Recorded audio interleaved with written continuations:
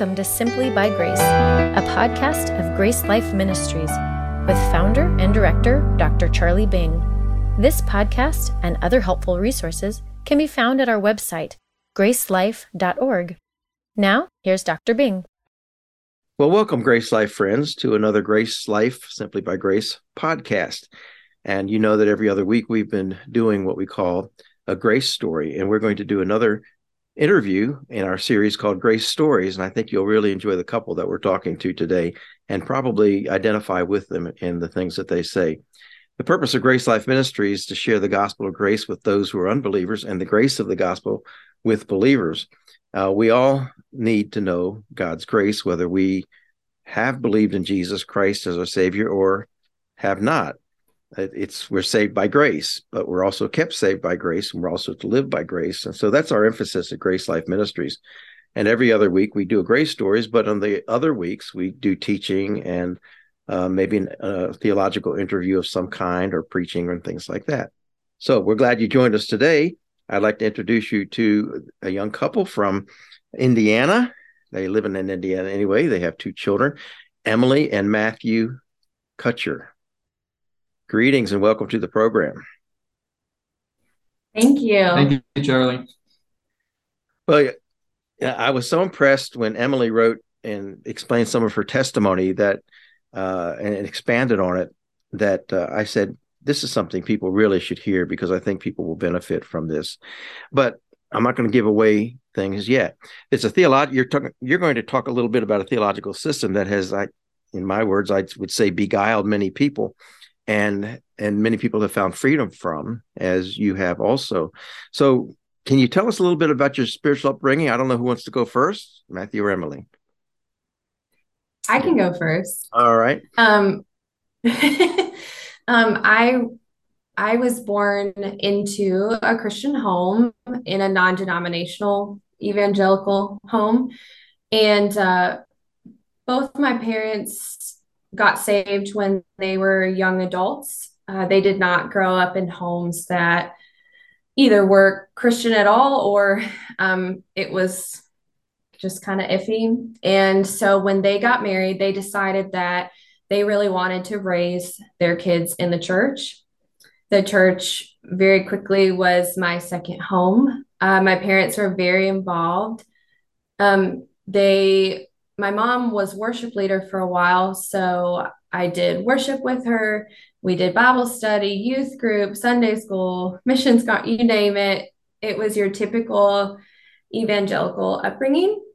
And I would probably have told you that I was saved at 5 years old. I prayed a prayer, asked Jesus into my heart. I committed my life to the Lord. That was the typical language that was used at the time in my upbringing. And so during my early childhood, I assumed that was it. I prayed the prayer, got baptized around 11 years old, and just was very active in the church. So that would probably be how I would say I was saved maybe at 5, which we'll discuss later. Yeah, well, it's very common for people not to know exactly when they were saved, and sometimes these childhood prayers we're not exactly sure about them. Yeah. But the important thing is that we get clear later anyway. So, Matthew, do you want to tell us a little bit about your beginning on your spiritual journey? Sure thing, Charlie. So I grew up in a somewhat similar family as Emily, an evangelical. I had to my family is evangelical Christian faith. Both my parents were involved with Cru and still are to this day. So missions, the idea of missions, being missional, being evangelistic was a very important part of my upbringing. Mm-hmm. I was about 5 years old when I came to faith. At least that's when I acknowledged that I was a sinner, that I needed help, and probably the phrase "I asked Jesus into my heart" is what I would have used as a young boy. So around 5 is probably when I came to faith, and that's kind of the number that sticks out there for me when I think back. Mm-hmm. I was very involved in the church growing up. I felt like missions were very important. And at the same time, I didn't know or understand theology very well. I didn't really have a great appreciation for theology or different theological systems. And so, even though I was very involved in our church, I was even involved in my dad's ministry. Later on, as I grew up, I didn't have a good grasp theologically.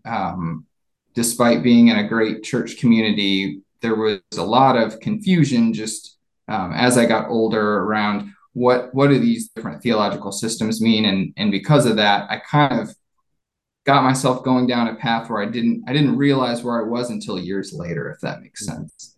So, okay. Your parents were involved with Cru as missionaries. Did you do overseas missions with them? We did. Yes, we did. I actually traveled to China when I was, I think, around middle school age. I got to walk on the Great Wall of China. I got to see some great things. That was, we did some, I know we passed out tracts in certain places, and it had to be done in secret at that time. And I know we spent some time with different missionary families. And my dad's done a number of other overseas missions. Now, I only got to be part of that particular one. And then I did some missions with my church also in South America. But most of the missionary endeavors happened within the States. So, and specifically with athletes. So that was kind of my dad's focus, campus athletics. Yeah, right. Okay, very good. So, it seems like both of you could hardly have more of a Christian upbringing than you had. You talked about your families being very strong Christians, going to good churches, being involved in missions work. And yet, many people in their teenage years kind of hit the, I don't know how to say it, hit a downward spiral of some kind, and they start asking questions and trying to think things through. Did that happen with you all? With you both? You all as a Texas localism. We lived in Tennessee for a while, so we said y'all for a while as well. So, but yeah, for me, I'll speak for myself. I grew up to be someone who would question a lot, test boundaries a lot. I'm the oldest of 4 children and pretty strong-willed, pretty like to do my own thing. And in my church environment, it was pretty strict. And so there was a lot of judgment and shame for not keeping up with the expectations. And can you give me an example of that? What you're talking about? When you say strict, so even if your shorts or your skirt was like an inch too high, your salvation would be questioned. Or if you just really didn't obey right away with a happy heart, or I don't know. I'm just thinking of anything. It really led back to, well, maybe you're not really saved. And that led to, for me, it would make me angry a lot, because you just feel like this horrible person when someone questions your salvation. Because I actually really wanted to be a good person. I wanted to do really well. I wanted to be a good Christian, but I just was always really honest that I struggled. I struggled to forgive when someone hurt me. I struggled to always want to do the right thing.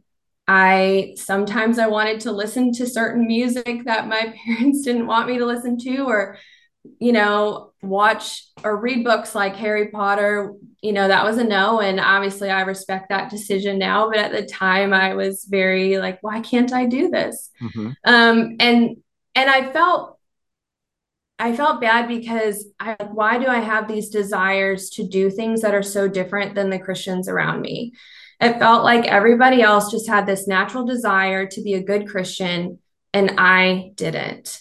At least on the surface, they didn't they? Yeah. Yeah. True. But the problem was nobody really was talking about their struggles. No, as far as I knew, they weren't talking to me about it. It wasn't a conversation among friends or in teaching. And so you felt like you had to hide your struggles in church. And I just wasn't very successful at that. And it built resentment, it built anger, frustration, shame. I felt like I was never good enough and that I was never going to get God's approval. Well, legalistic churches tend to lead to burnout when we try to pretend that we're something we're not and can't be honest about it, our struggles. So from there, though, did you have a reshaping of your thought, and how you viewed salvation? Well, I I was pretty fed up with my church community. So I I left after I was 18 and I had gone to hair school, cosmetology school, moved out and had met some roommates and developed a community in the college town area.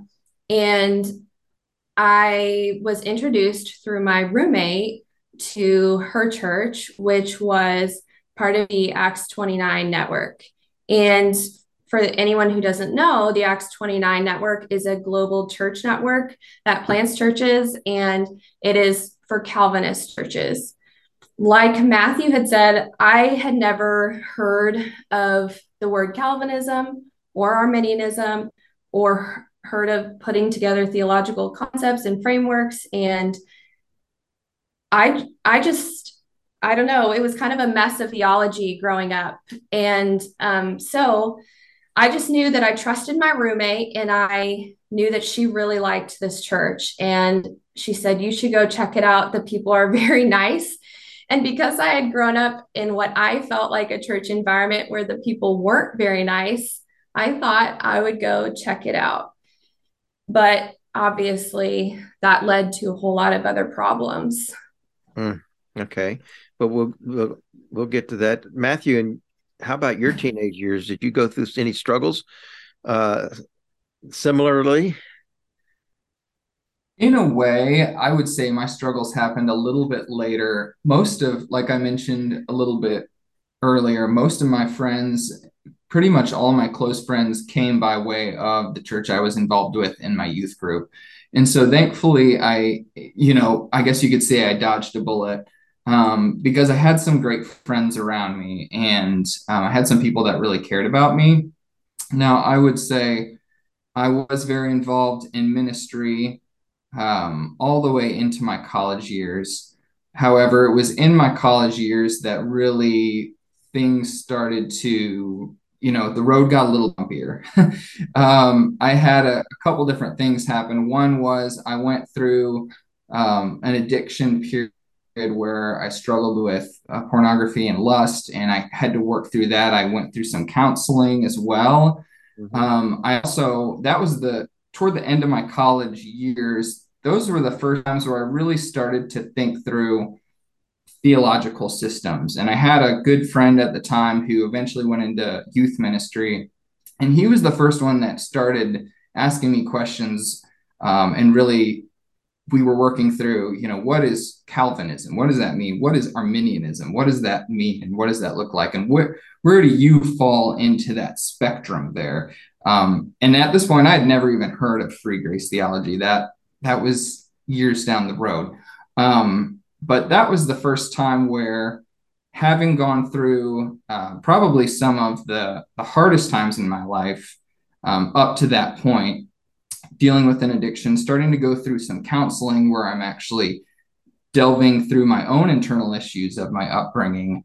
I actually came across some John Piper sermons, and at the time, those really spoke to me. And so I kind of latched on to this John Piper doctrine, the doctrines that John Piper was teaching. And he sort of became a spiritual hero to me in a way. And so that was one of the avenues that started to pull me into a Calvinistic theological direction or Reformed theology. Another thing was that shortly after college, I grew up in Ohio near Columbus. After graduating from college, I ended up moving to Nashville.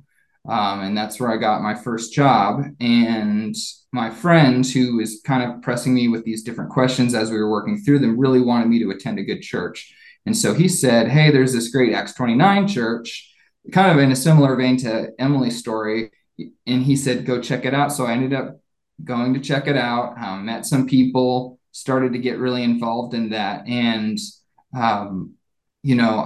I started to, the way I kind of think about it is I started to take my theological box, the way I understood theology, and I placed it in the Calvinistic camp. And I started to kind of try and fit all the things that I had learned about growing up and fit them into the theological framework of Calvinism. So just to be clear, you went to the Acts 29 church. Is that where you met? Same church? At the Acts 29 church? Well, we were both attending it, but we didn't realize it. We actually met outside of the church. Not the one I went to, one in Illinois. Oh, okay. Was your first one in Nashville?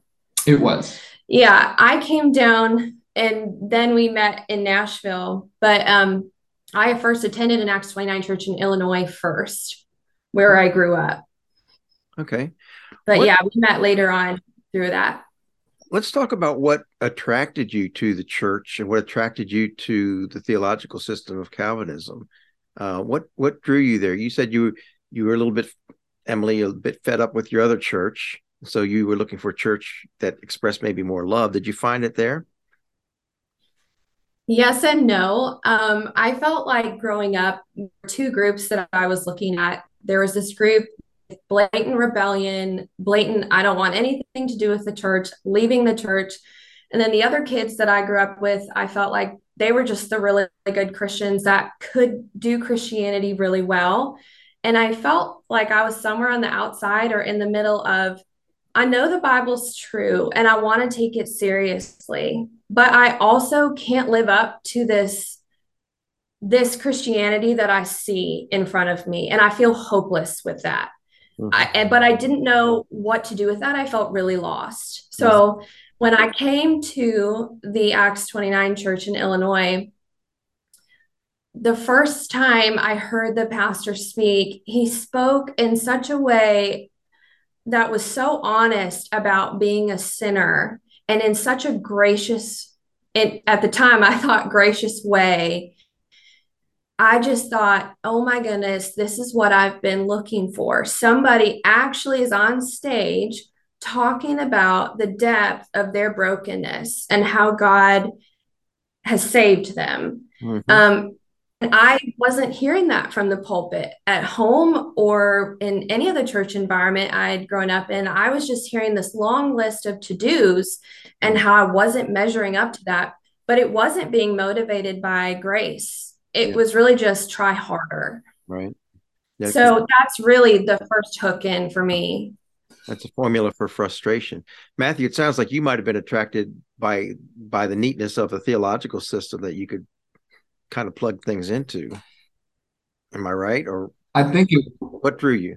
Yeah, I would agree with that. I would say it was a combination of things.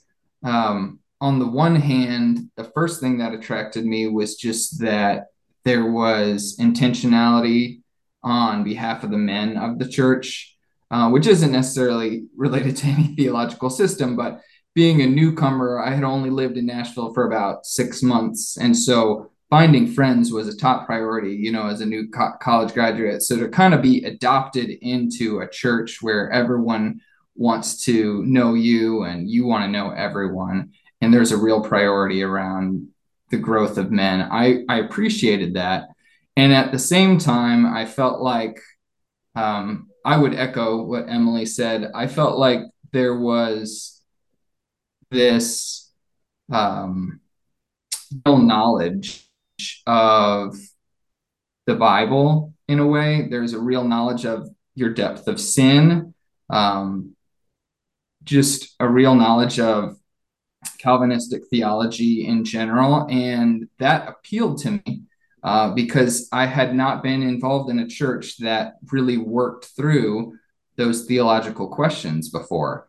Growing up at my home church, the idea of theology was kind of murky because we had different guest speakers that would come in at times, and they all presented different theological viewpoints. Sure. And a lot of times we just didn't delve that far into theology. And so I just found the whole experience, both making new friends and being involved with people that really want to know you, and then being involved with these people that really, I felt like these people really understand theology. These people really know what they're talking about. And I want to understand that too.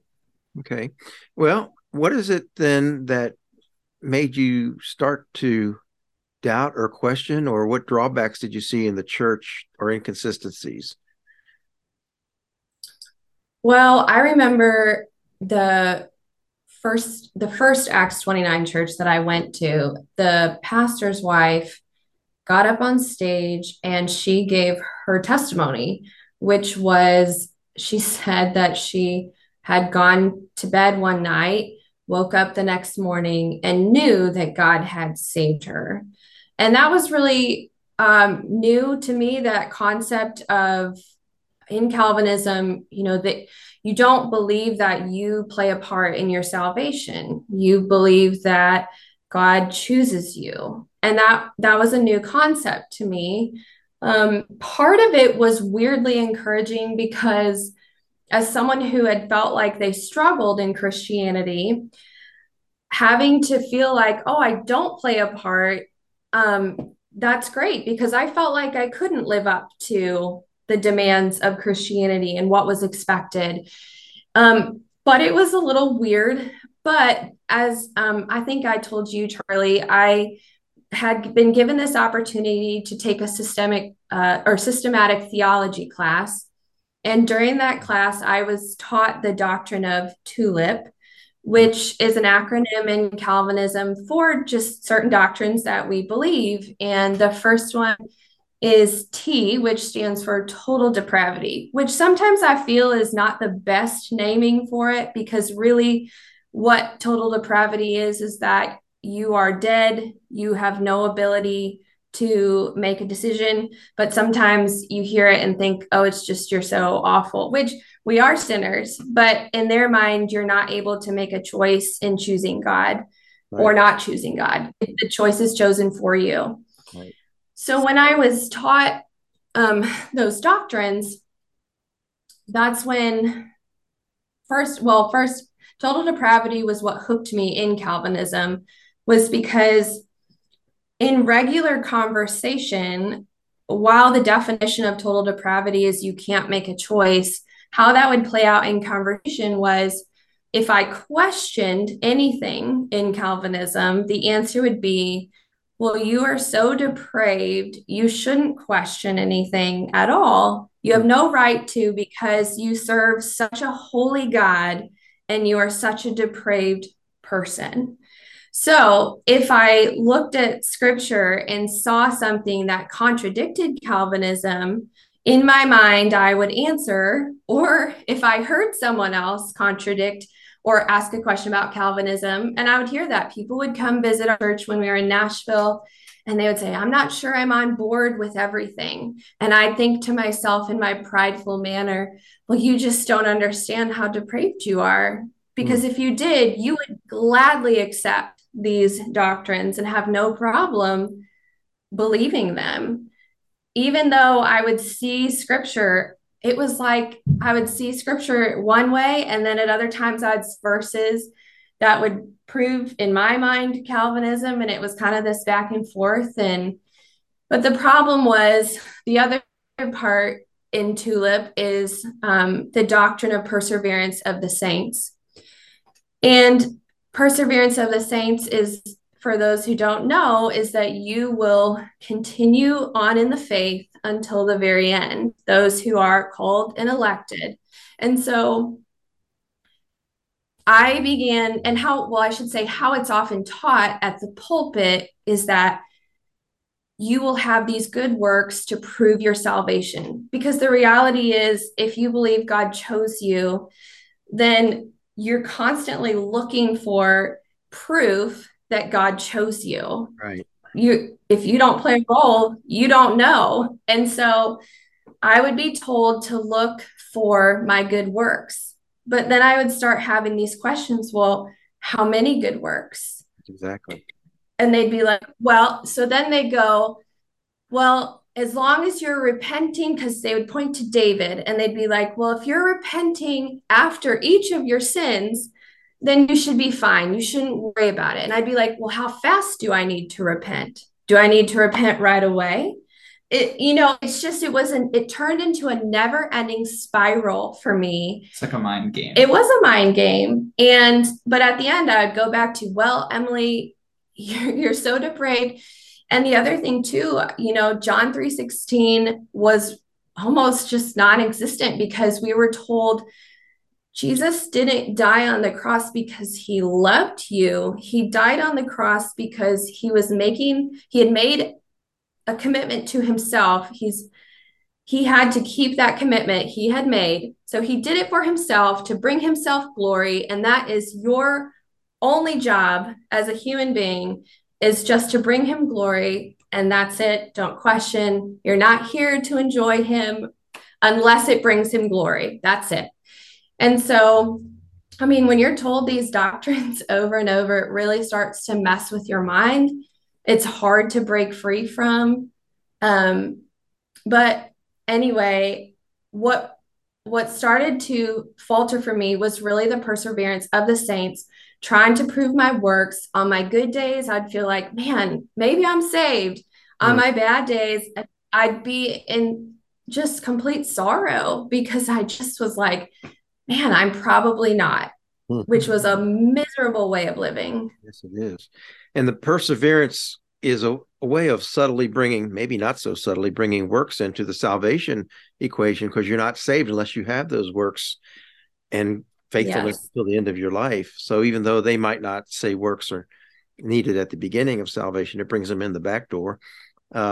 Matthew, did you start to question things around the same time, or is your story? When do your stories converge? While you were both Calvinists. So our stories started to converge, I'd say, when Emily did start struggling with the perseverance of the saints. That's admittedly her struggles and her journeys kind of collided with mine, where she would have good days and bad days, where she would come to me on a bad day and would struggle and would open up her heart about, I'm struggling with this. How do I reconcile these things that happen, or I'm harboring bitterness, or whatever it might be? And how do you know that you are saved? Mm-hmm. And admittedly, I'm someone that probably rationalizes things too much at times, and I err on the side of grace. So, and because I didn't understand, I hadn't really delved in too deep to the Calvinist side. I never had a sufficient answer for her. I could never, I could answer my own questions in my own heart, and I could tell myself, I know I have that conviction for sin. I know that I'm still a sinner, and that I have a sin nature, and there are times that I'm going to sin. And that was, and at the same time, I knew, okay, I'm being sanctified, but it's a very slow process. And that was kind of good enough for me in my rationalization. But Emily, it was not good enough for me. And, being married, this became a continual thing, to where she, by the grace of God, she couldn't let it go. And that was the grace of God, because it kept pushing her to keep looking and going, how do we find an answer to this? Well, and the other big thing was, so we got married in 2014, mm-hmm. and then we got pregnant right away. And after we had our first child in the Calvinist church, I began to question, how do I evangelize my child? Yeah. What do I tell my child? because if I really believe what Calvinism says, that God chooses, then, and what I was being taught in the church was you wait until they're older to see if there's proof that they've been saved. You just assume they're saved because they're growing up in a Christian household and they're being taught the truth. And you wait and see until they're older to see if there's proof of their salvation. Mm-hmm. And I just kept thinking, it started going back and forth because I grew up evangelical. I went to a lot of missions conferences. I was taught how to evangelize. But then coming into Calvinism, we were told, oh, that was wrong. We don't do that. And in fact, yeah, we were like, what's the point? Because if God's going to save them anyway, what is my need to go out and share the gospel? Really, what is the gospel? In fact, it turned more into a social justice type thing of just making the earth a better place, loving people well, not really saving souls because it's not our job. So And you're so saying when that I had, did not have an emphasis on evangelism at all?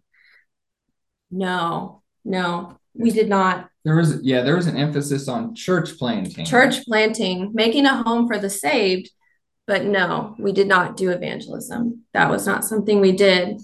In fact, we would actually sometimes pass judgment on people who did that because we felt like a lot of times they were forcing their beliefs on someone or doing it wrongly, or just, again, what was the point in a way? I mean, that sounds so harsh, but it just really was reality. And so when we had kids, all of a sudden I was faced with someone really, it should have hit earlier, but it was my son now. And this mattered to me. And I realized I need to figure out what I believe because I need to know what to tell him.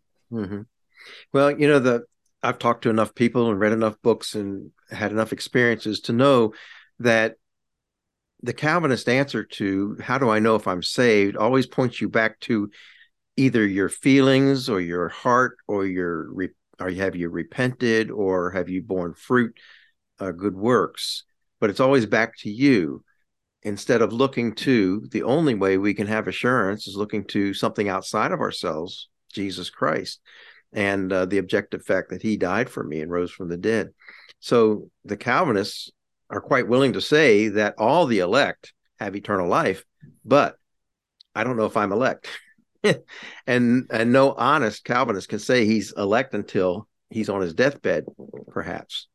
And if he were to have a wrong thought while he's on his deathbed, well, that might blow the whole deal for him, for heaven.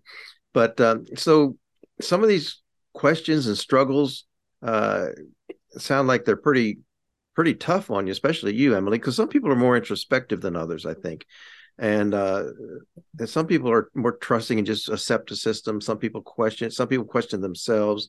There's all kinds of reasons to struggle with this assurance. But tell me how you started to climb out of that. I don't know who wants to talk, but just how did that change for you?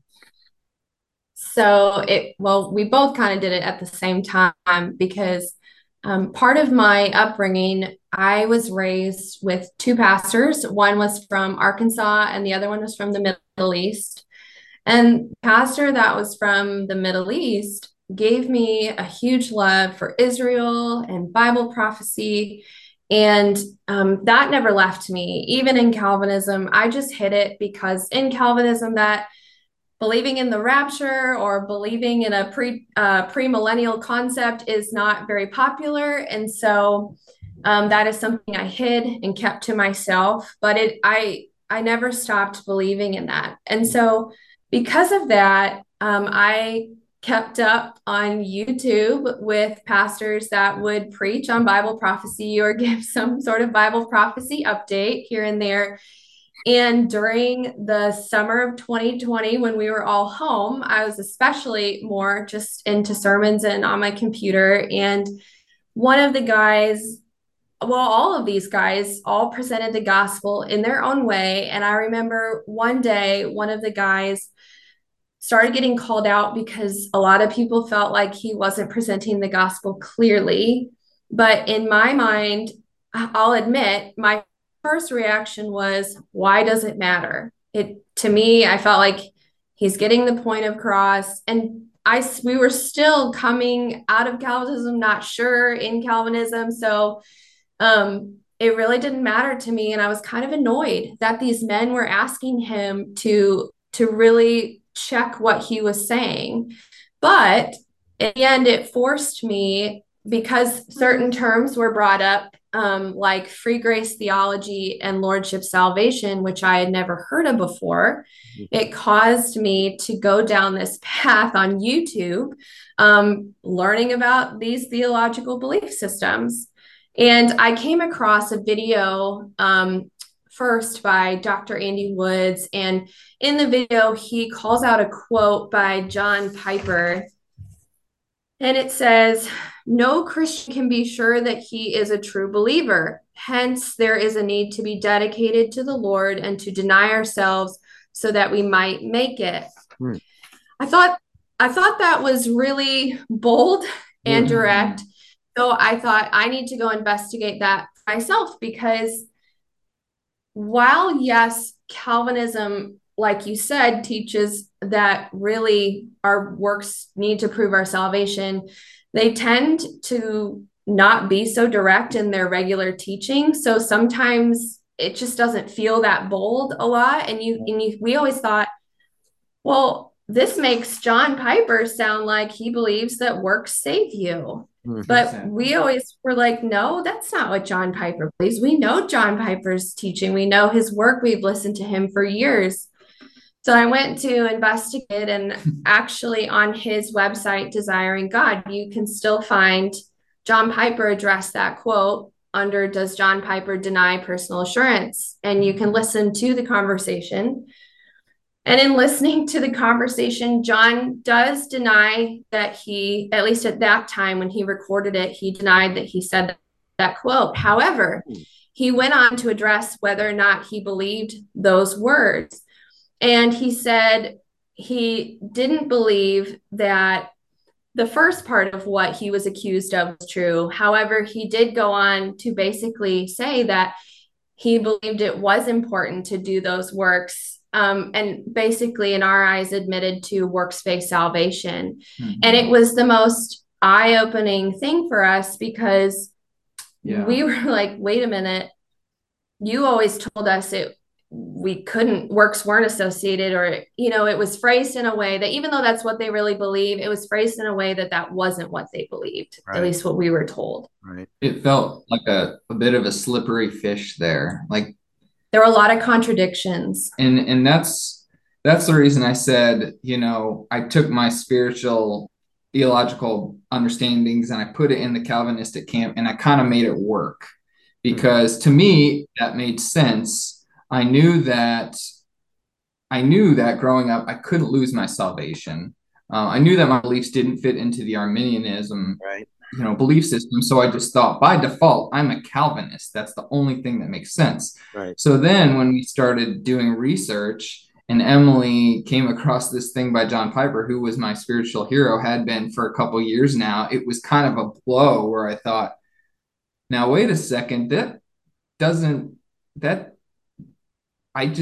how does that work? That can't be true, but it obviously was. And so the pieces started falling at that point. We realized, as the more research we did, that there were a lot of contradictions. And even though you just heard me acknowledging a lot of hard questions in Calvinism that I wrestled with, the reality was I still believed that Calvinism was true. And it was like a blindness. I just didn't see until we reached that video. It wasn't until then that we started to see the contradictions for what they really were, and just accept them, that, yes, this isn't making sense. So that was the start of that. Well, can take us further down the path, because you're not calling yourself a Calvinist today, even though you're trying to settle with it. So then we just started binge watching. Well, so we started the debate between free grace and lordship salvation, and understanding those terms and what do each of those things mean, not realizing we had really believed a lot of lordship salvation much of our lives. And we had used a lot of those phrases and terms, and I was going to say, I talked about the four spiritual laws and how that was a really big part of my upbringing. That's kind of how I define, like, if I had to present the gospel in a minute, I'd use those four spiritual laws. I had most of the Bible verses memorized because I'd done it so many times, especially when I was in college. But at the same time, if you would have come up to me and asked me point blank, do you have to make Jesus Lord of your life to become a Christian and Lord over all the different areas of your life?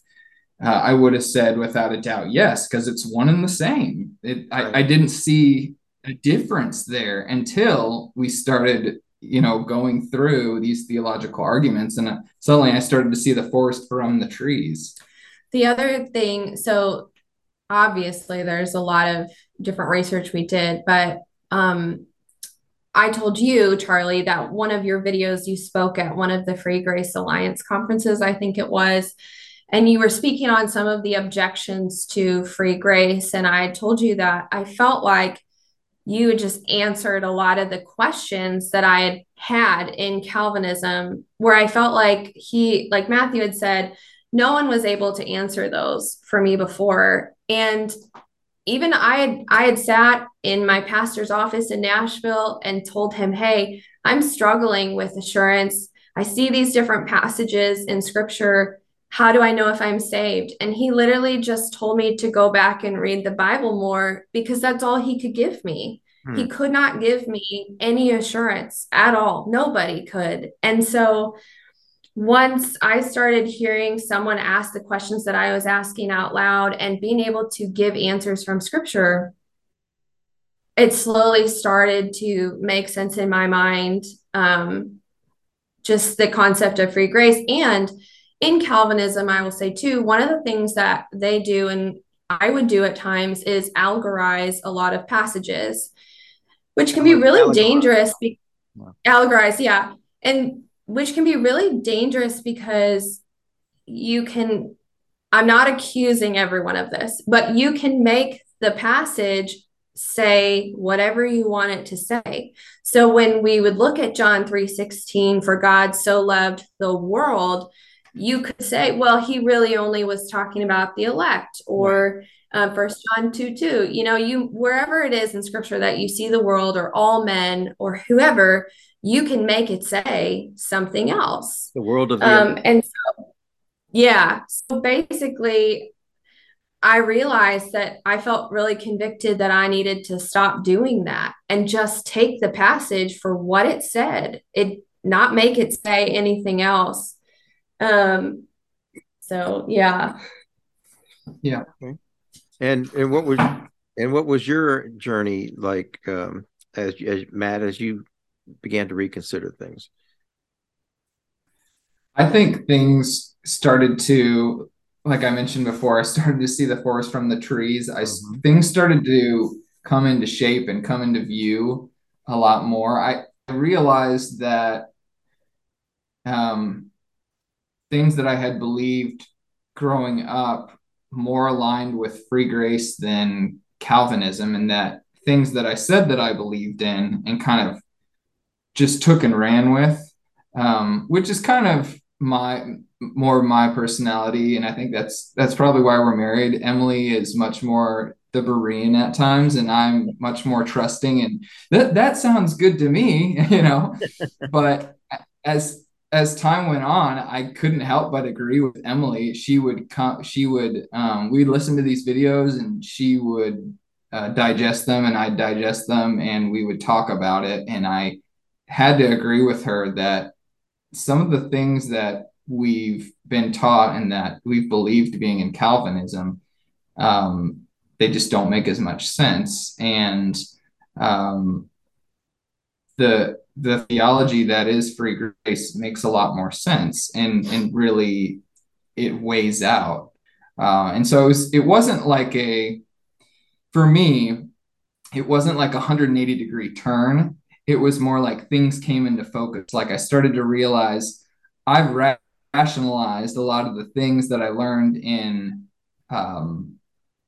Calvinism because I had to, because that's how I had to make sense of them in my own life. Right. I know I'm a sinner. The only system you knew. I don't.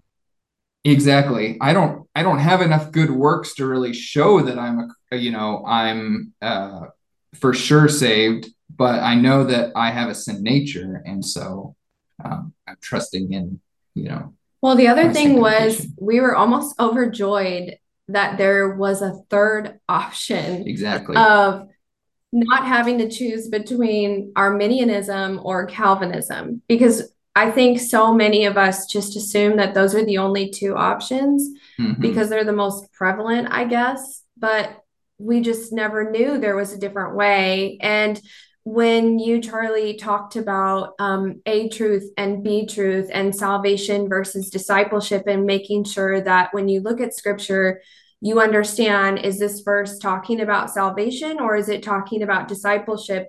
That was life changing for us because there are tough passages. Anyone who reads the whole Bible, there are tough passages that are sometimes hard to wrestle with or make sense of.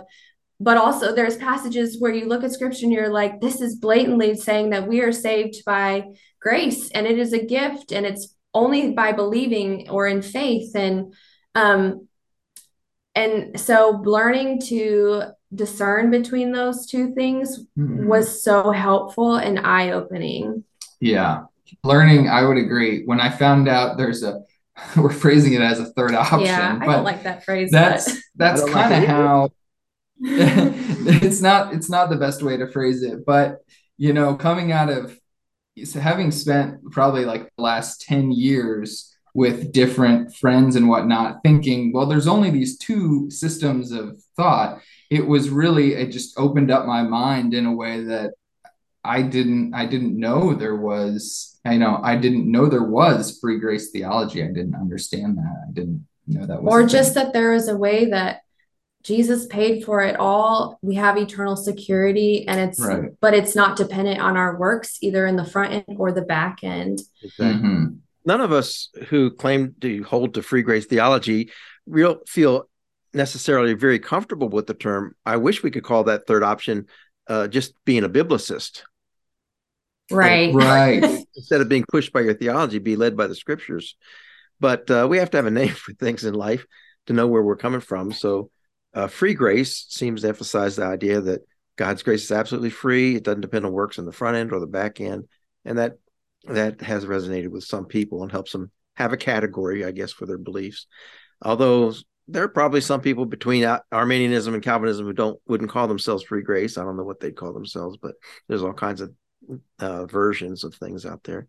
Um, so you both describe some intellectual turmoil, some emotional turmoil.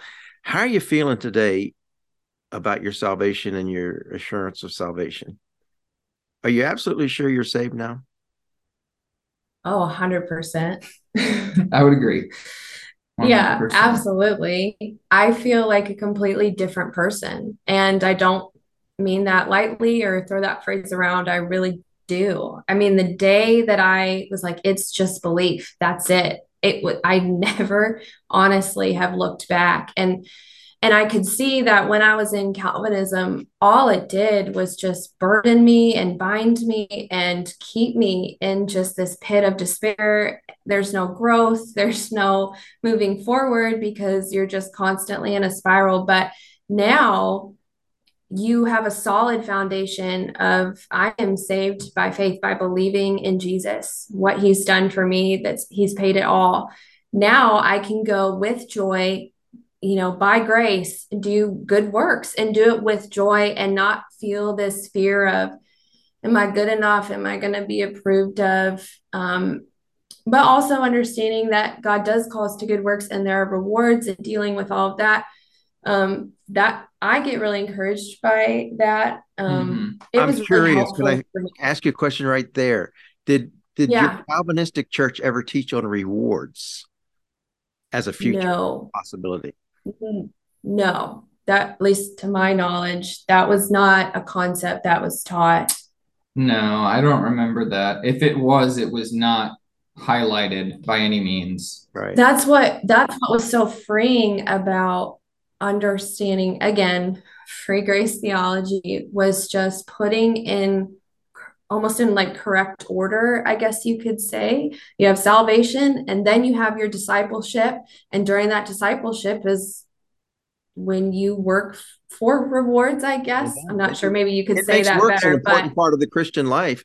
That one reason why work yes. is important in the Christian life. That's just one of the reasons.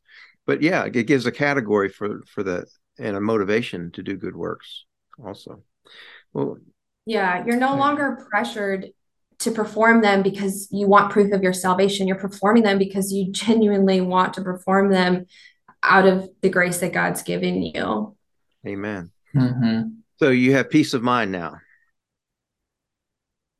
Yes, I do. Absolutely. Yeah, I would agree. I think I would say I have peace of mind, but I would say there's an added clarity now that there never quite was before.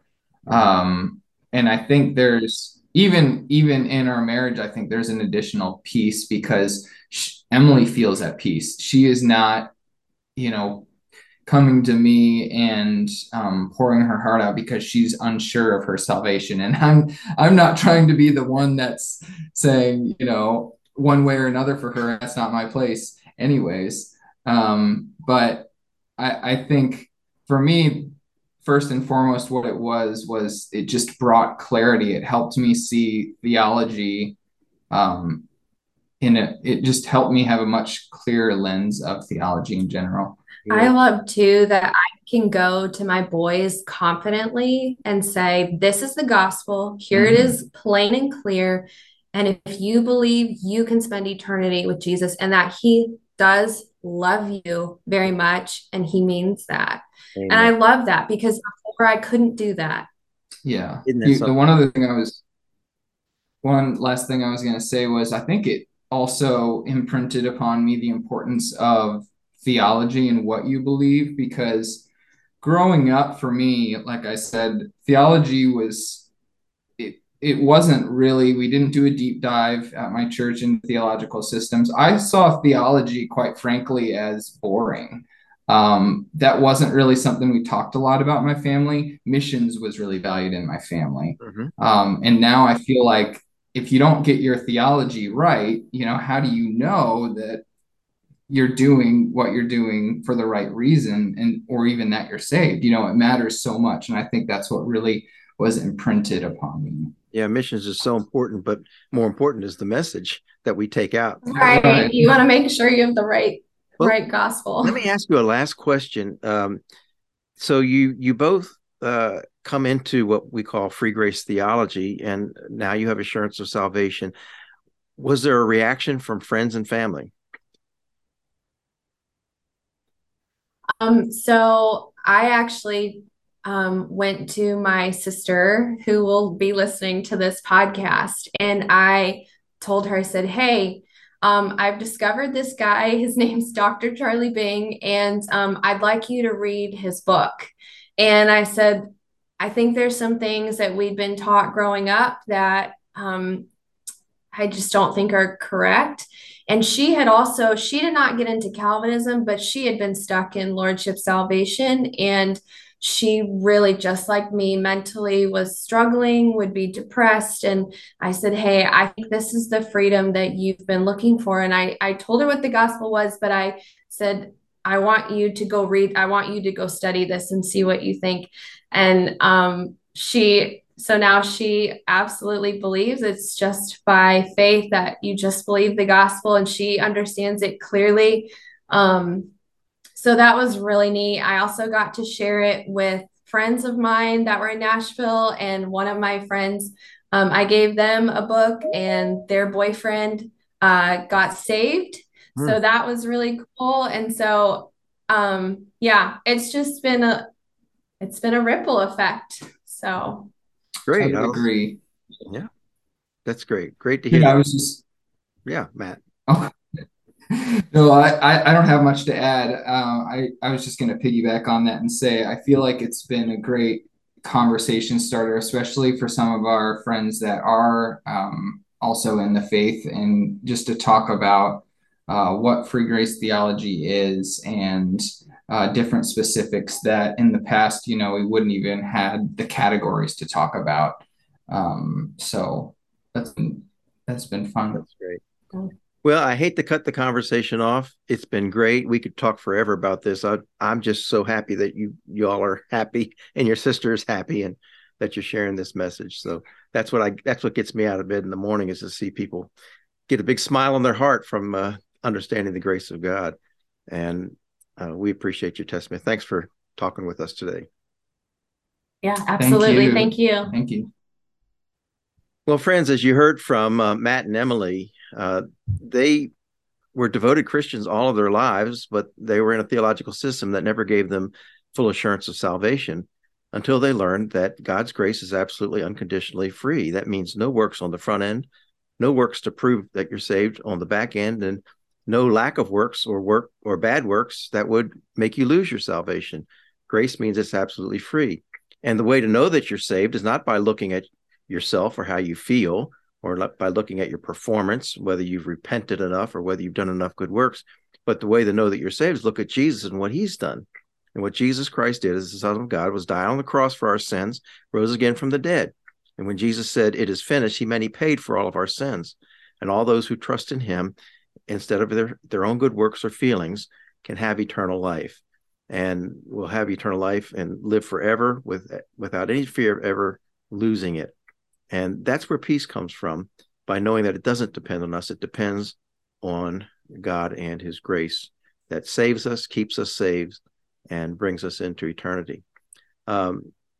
So some of the things that Emily was referring to, some of the books and podcasts you can find on our new app. If you look up Grace Life Ministries or GL Ministries app, you can go right to some of these earlier podcasts on objections to free grace theology. And I think there's a grace notes there also on objections to free grace theology. I encourage you to get that app.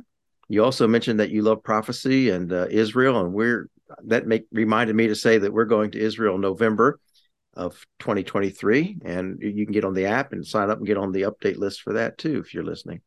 So if you've enjoyed this podcast, I'd encourage you to make a comment and let Emily and Matt know what you're thinking, and let me know what you're thinking. Give us 5 stars and more people will hear it, and then copy the link and share it with your friends, because maybe they just need to hear it. So friends, thanks for coming along today on this wonderful interview and listening to a spiritual journey of these two dear people. Until all here, we'll see you next time. Thank you for listening. For more resources, or to help spread the message of God's life-changing grace, visit our website at gracelife.org. We'd love to hear from you. Send us a message at simplybygrace@gracelife.org. See you next time.